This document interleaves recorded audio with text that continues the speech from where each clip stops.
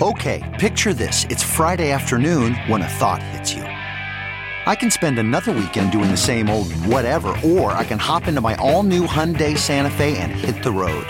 With available H-Track all-wheel drive and 3-row seating, my whole family can head deep into the wild. Conquer the weekend in the all-new Hyundai Santa Fe. Visit HyundaiUSA.com or call 562-314-4603 for more details. Hyundai, there's joy in every journey. Okay, picture this. It's Friday afternoon when a thought hits you. I can spend another weekend doing the same old whatever, or I can hop into my all-new Hyundai Santa Fe and hit the road. With available H-Track all-wheel drive and 3-row seating, my whole family can head deep into the wild. Conquer the weekend in the all-new Hyundai Santa Fe. Visit HyundaiUSA.com or call 562-314-4603 for more details. Hyundai, there's joy in every journey. Hey guys, welcome to the Engadget Podcast. We're bringing back the podcast for 5 weeks in September as a limited run to kind of get a feel for things. This is brought to you by Verizon Wireless. I should point out Verizon is our parent company, but they have no editorial control over what we say or do on the podcast or really in any of our endeavors, so you can just kind of put your mind at ease. I'm Chris Velasco, Senior Mobile Editor, and this week, as always, I am joined by... Dana Wollman, Executive Editor. Dana, this has been a pretty interesting week for us, hasn't it? Yeah, I mean, do you think we are tired or exhausted with our Apple coverage yet? I'm really tired of it. It's been a lot of Apple around here. Which is fine. And I know a lot of people think we're like pretty heavily biased in terms of Apple, but like, no, I'm sick of this. We want to do the other things at this point. Like, I'm done. iPhone 10, just like maybe not dying a fire, but like I'm okay to not touch you or think about you for some time. So to begin, of course, we had all this coverage of the Apple event last week. And then for this week, you had a review of the 8 and 8 Plus ready to go on Tuesday. Mm-hmm. And that was just the beginning of it, because since then, you've taken delivery of an Apple Watch Series 3, which you were in the middle of testing. Yeah, I've got a pretty funky tennis ball looking band on right now that's very comfortable but kind of heinous looking. Why do they always give you the oogly colors? Well, it's this. I should point out, this is not the worst. So this is Apple's new Sport Loop. It's made of a nylon weave. It's very light. It's very comfortable. I took it in the shower and it works really nicely there. But in the past, they've given me brown watch bands, which generally don't look great on brown guys. So like, way to but think yeah, that also, one through. I mean, this is a digression, but your conversations with Apple's reviews team have been like, Chris, which color would you like? And you're like, I'd like navy or I'd like black. And they're like, here is ecru. You will have the ecru. I would like a nice subtle color. No, you're going to look like an idiot. Yeah. So we have the Apple Watch, and then we also just yesterday received the Apple TV 4K, and we have a hands-on up in the site as of today, but we still have a full review coming of both the Apple TV and the Apple Watch coming next week. Yeah, so lots of Apple stuff sort of finally... And iOS 11. And iOS 11, which we did run our full review of the same day we ran our iPhone review. So if you guys haven't yet, please go check them out. I think we poured a ton of work into them, and I think they get to the heart of the matters, I think, pretty well. So definitely take a few minutes to do that. But Dana, really quick, are you just done? Like, are we good? Can we stop talking about Apple for a while now? Yes, but that just means talking a lot about Google, which we will also do in the half hour that we're gathered today. Yes, Google and HTC have had by far the most interesting week. Although Apple is kind of up there because of that whole like LTE connectivity Wi-Fi situation thing with the Apple Watch Series 3. Oh, guys. At some point, hopefully this holiday season, there will be room for us to talk about other companies, maybe even smaller, more inventive companies. But for today, it's a lot of Apple and Google stuff.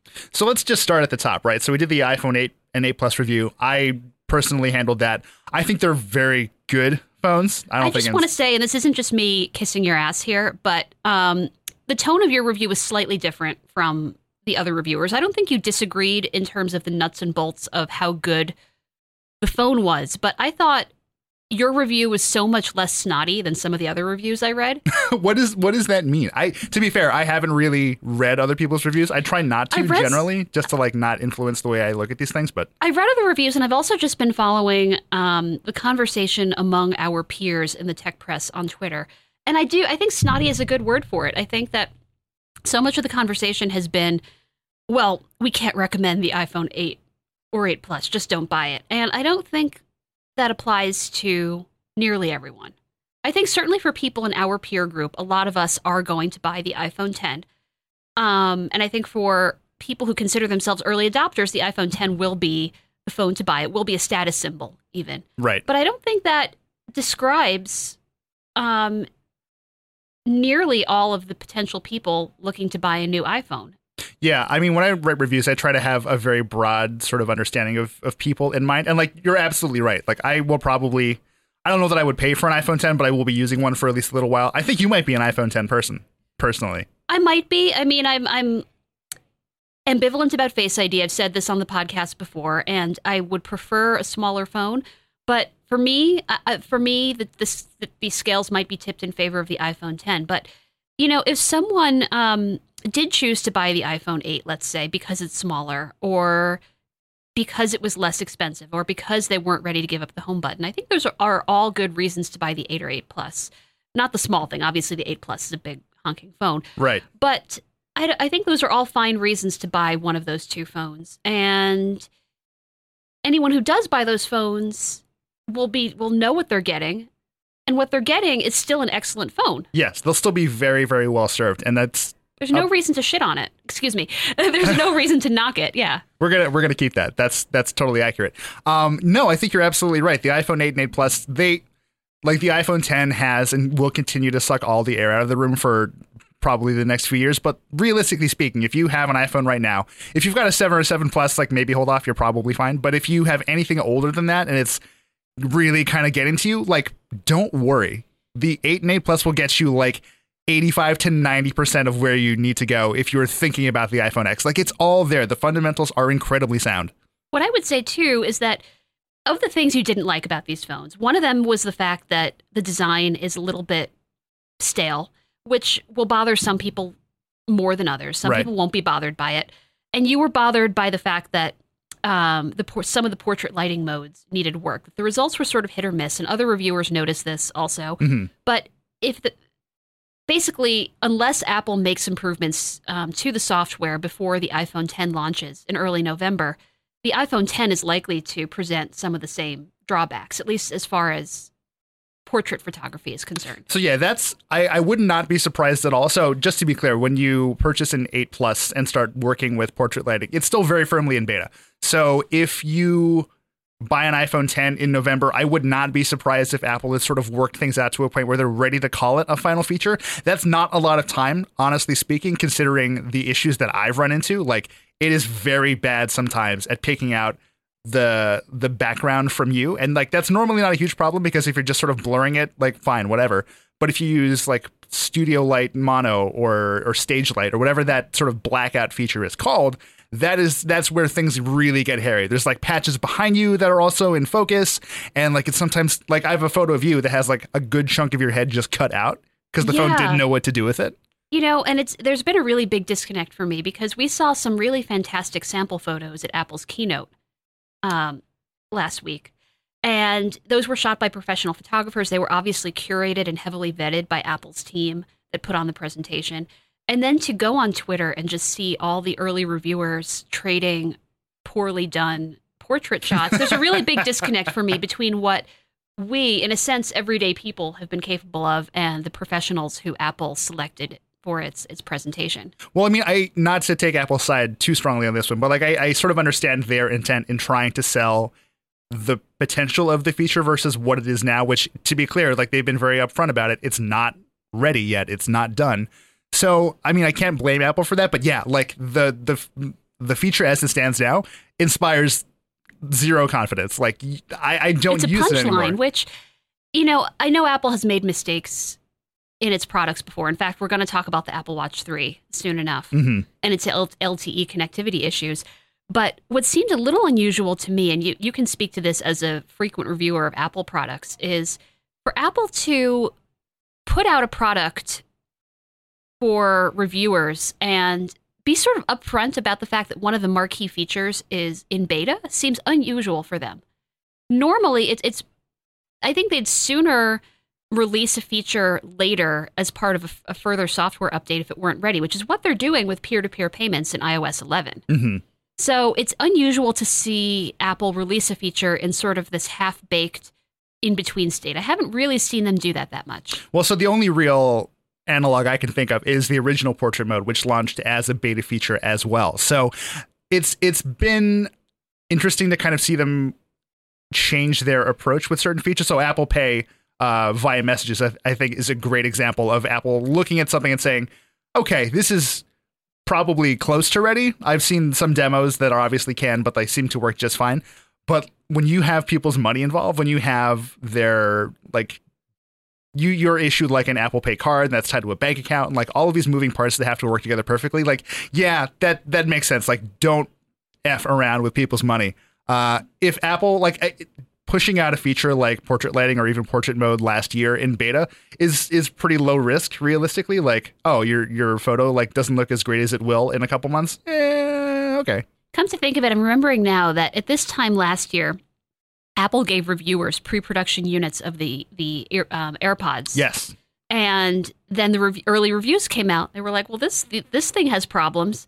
And that was a complicated situation because Apple gave reviewers its blessing to review the thing, but the thing they were giving us was unfinished. Yeah, and that was also unlike them. That was a really strange process for me because, again, we were given the go-ahead to review this thing. I personally stand by every word. Like, my original review was published with those pre-production AirPods, and I stand by everything I said because my criticisms were more... They had more to do with like why do these exist rather than actual technical issues I had, because the pair I had back then and the pair I have right now work absolutely the same. Like I might have honestly gotten the one perfectly okay pair of AirPods out of that entire batch. Yeah. So yeah, there's a lot of iPhone stuff that's finally coming to an end, although that's going to crest again as we approach November in the iPhone 10. But Apple Watch Series 3 has had some issues too. Yeah, so a couple of early reviewers have reported LTE connectivity issues. Yes, that is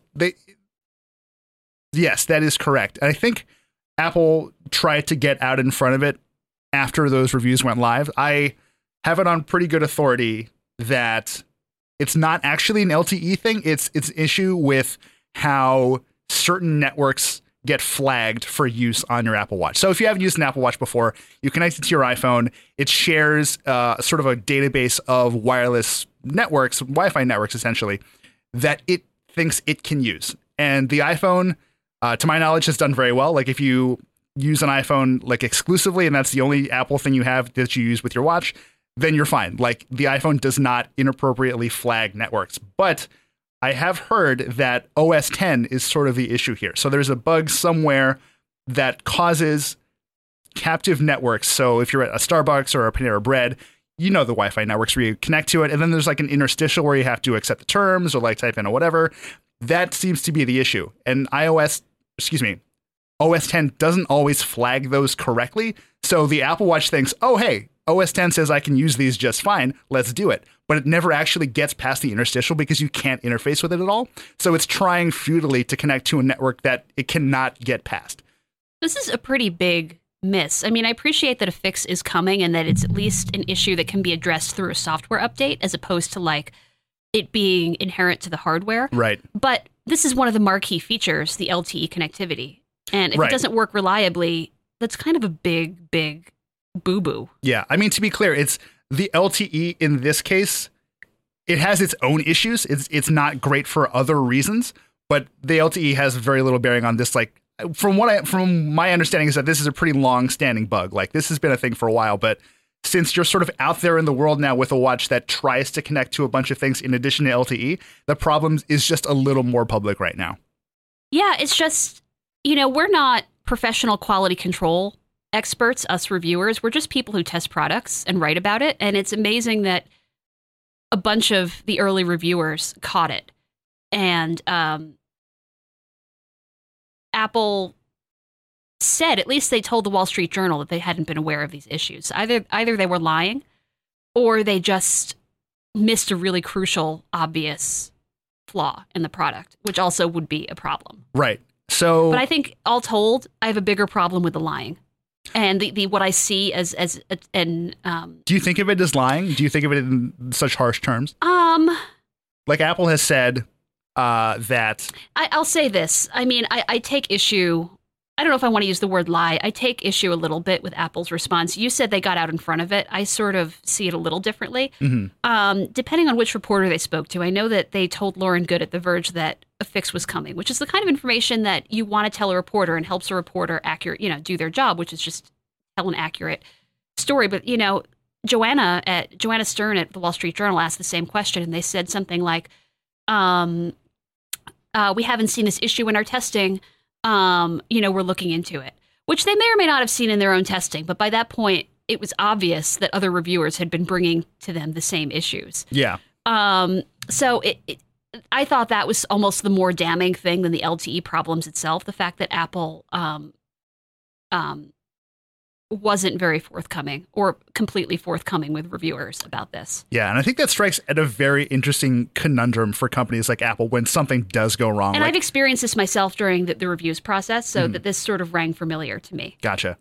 I mean, this, like I said, strikes at a pretty interesting issue. And it's when you're a company like Apple and things go wrong, is it better to be proactive and just say, hey, guys, we did something wrong, we're going to fix it, and just go live with that immediately? Or do you kind of couch yourself, take the time to try and figure it out and say, we haven't noticed this, which I believe to be true, but we're not going to say anything until we actually know what's going on. Right. Well, I think there's it's a really delicate balance. I think if Apple's response is too conservative, I think you are implying somehow that either the reviewer has a lemon or that they've done something to produce an unusual issue. Yeah. There's a bit of gaslighting involved with this stuff. I've definitely reviewed things before where, things are not working correctly. I'm pretty sure I'm not doing anything wrong. And then, there's the back and forth. There's, 9 or 10 emails before you actually get a replacement unit. And it turns out, yeah, you were actually right the whole time. Yeah, I mean, I will say that when I reviewed the first MacBook Pro with a Touch Bar, the battery life for me was falling short of expectations. And wasn't that the case for everybody, though? As I discovered, but I contacted Apple and I said, hey, this doesn't match the rated battery life.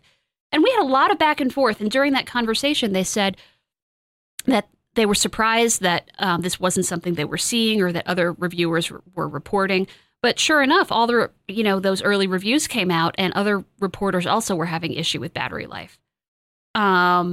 Which it wasn't their job to tell me that. It wasn't their PR team's job to tell me that. But if they knew that, why all the theater of having me check my settings and run the test differently? The results are going to be the same. The battery life just isn't going to be that great. And you know that because the other reviewers are saying the same thing. So anyway, I did not appreciate that part of the experience. And when I saw Apple's response to the LTE issue in this case, it rang familiar to me. All right. And I think that's a pretty good spot to take a break. We will be right back. Yeah. It's that time of year again. The iPhone you've really been waiting for is now available on the nation's largest, most reliable 4G LTE network. Head over to your nearest Verizon Wireless store or order online today. Okay, and we're back. This is the Engadget Podcast. I'm Chris Velasco. And I am Dana Wallman. I think we're done with Apple talk. I think we can officially wash our hands of Apple.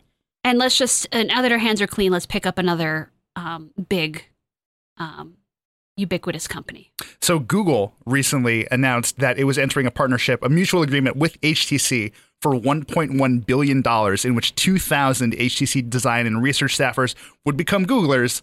And they also get a non-exclusive license to use some of HTC's intellectual property. This is huge. Oh my God, HTC. It's huge, and it also have some shades of deja vu. I want to credit our industry peer Christina Warren here, formerly of Gizmodo and Mashable, but I saw her tweet earlier, and she made a good point that this seemed like a good idea, but we also said the same thing about Google and Motorola. Right, and I do also think, with the hindsight that we have now, I do also think the Google and Motorola thing was a good idea. I just think Google wasn't in the right mindset to kind of execute super, super well. And let me sort of explain. Back then, I think one of the big issues Google had in trying to develop its own stuff was the Nexus line had been a thing for a while. Those were doing relatively well, but they were very niche. Like if you weren't a super hardcore Android fan, the appeal was pretty limited for you. So you'd have companies like Motorola and Samsung really kind of dominating the Android conversation. So when Google buys Motorola, it's then like it's got Rick Osterloh, it's got an amazing team of designers, an incredible legacy of good products. But they're also left with a conundrum, which is, okay, now that we've officially gotten into this ring with a subsidiary that does everything we needed to, how do we not piss off everyone else who uses our software and works very closely with us and sort of helps Android become more popular and more widely spread? They had a lot of trouble, I think, trying to strike that balance there. And because of that, their Moto efforts maybe were never as strong as they could have been. They made very good phones, to be absolutely clear, but it seemed for a long time that Google kind of didn't know how Motorola fit into its larger framework.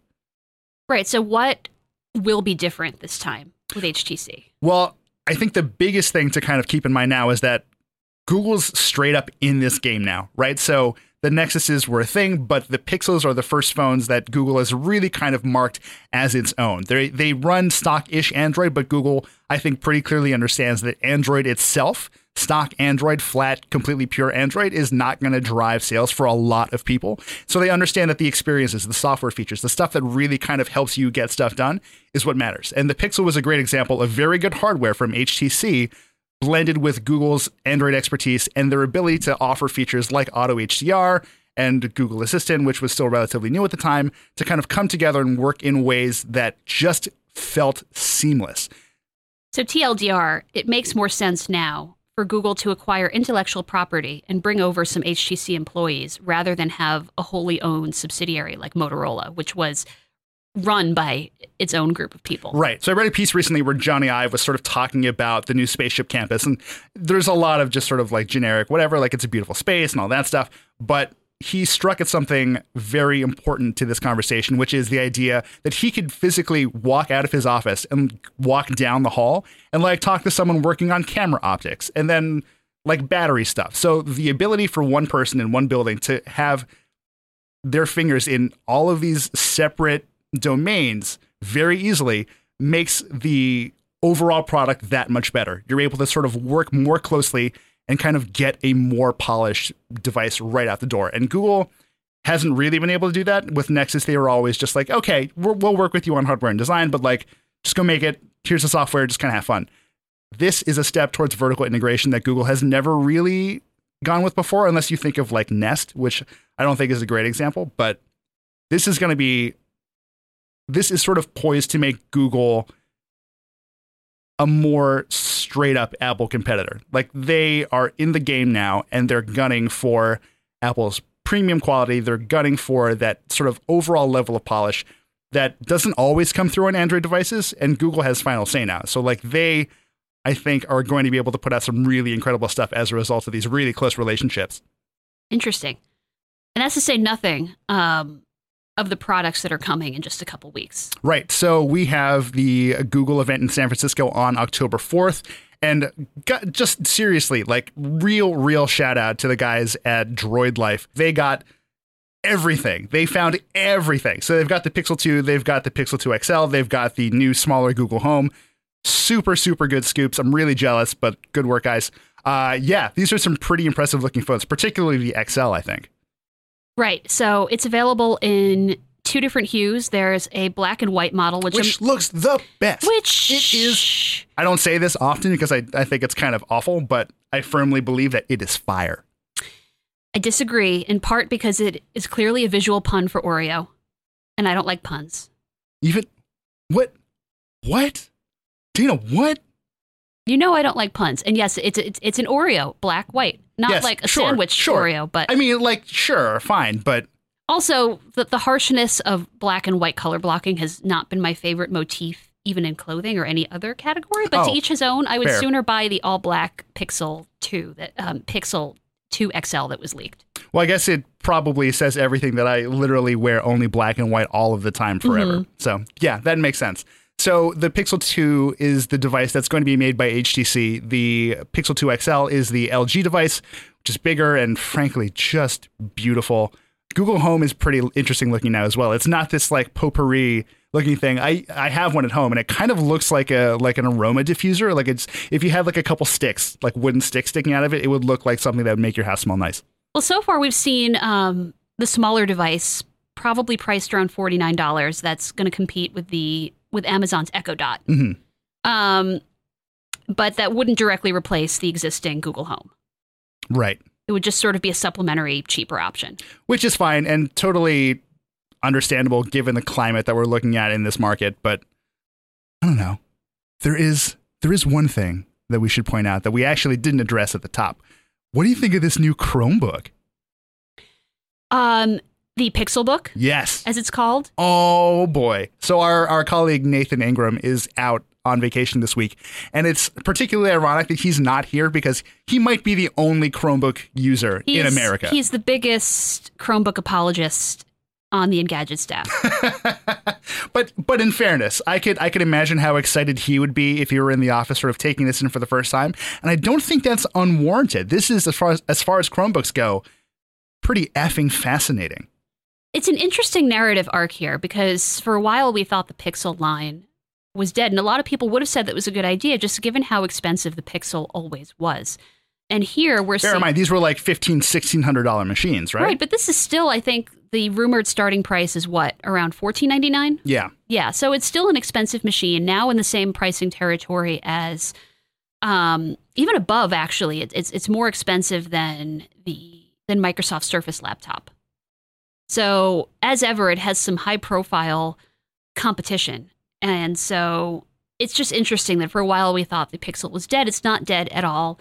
The name still exists. The price and value proposition still exists. And Google has the same challenge to convince people that a Chrome OS machine at that price is worth choosing over a similar machine running OS 10 or, Mac OS or Windows. I do that Mac OS 10 thing constantly. And I think it's really interesting because we've had pretty low-cost Chromebook devices for a long time now, and they generally fail to inspire inspiration and sort of confidence from a lot of people. They're good, but they're cheap. Like, you get exactly what you pay for, and it's basically that. The Pixelbook, though, looks super, super nice, which is, to be fair, a hallmark of the Chromebook Pixel line. I don't get it. Like, I want it. And I might get it, but I don't get it. You know what I mean? Like, why? What do you think Google stands to gain by going the more premium route again when that didn't really seem to work so great the first time? I'm not totally sure. I mean, on principle, I understand Google wanting to establish itself as a maker of high-quality hardware, but it's already done that. It's already proven it can do that, and it's still doing that with other categories, including smartphones. Why Chromebooks need to be in that category, I still don't get it myself. Well, so you might have a little bit more insight into this than I do. I obviously do mostly the phone stuff at Engadget, but do you think there are some interesting parallels to be drawn between sort of Windows 10 S and Chrome OS? Like, could you feasibly, like, Windows 10 is locked down, but still Windows, right? So you can still run applications. You're getting them from the store, but whatever. But Chrome OS, like, what does one get done on that? I had one that I used for writing, and it was great for that. You can get a lot done. I mean, it's been interesting over the years to review different Chromebooks because the experience has changed a bit over the years, and certainly it's improved, and I can do more than when I first reviewed the first Chromebook in, I think, 2011. So the experience has improved, and I want to say that when I reviewed one of the Chromebook Pixels, maybe it was even the second generation one, the last I did it, I was tempted to buy one. I mean, as just a user experience, software side even, it was great. It had a great screen, great keyboard, great trackpad. So all the things that a laptop maker needs to get right, Google was getting right. And I could do most of what I needed to do on Chrome OS. I think there were enough little exceptions, at least for my workflow, that it wouldn't have been a realistic choice. Now, will that be true of other people? Maybe not. All right, so here's the thought. So Google has been reportedly working on this OS called Andromeda for a while now. It is supposed to be, some have referred to it perhaps jokingly as a super OS, where you've got the best elements of Android and Chrome OS sort of working together in a way that sort of thrives on more traditional kind of machines. And I wonder if the Pixelbook isn't just sort of a Trojan horse. So they would build a Chromebook with a beautiful body and try and sell it and make some money off of that, but also just kind of hone their skill in building a more traditional kind of laptop for future use with Andromeda. That would certainly make sense if and when the company reveals the thing, right? I mean, for now, all we know is this is what's coming, and we know Chrome OS as it is, and we have heard about the value proposition as it's evolved for years now, and so we've I think we've had plenty of time to discuss and debate the sense of selling and buying a $1,500 Chrome OS machine. Will Andromeda change the story? Who knows? I mean, we'll be interested to see it, of course, but... Yeah, I don't actually expect Google to do this, but like, man, what if we roll into this event on October 4th and they do Pixel 2 and Pixel 2 XL and the Pixel Book and Google Home?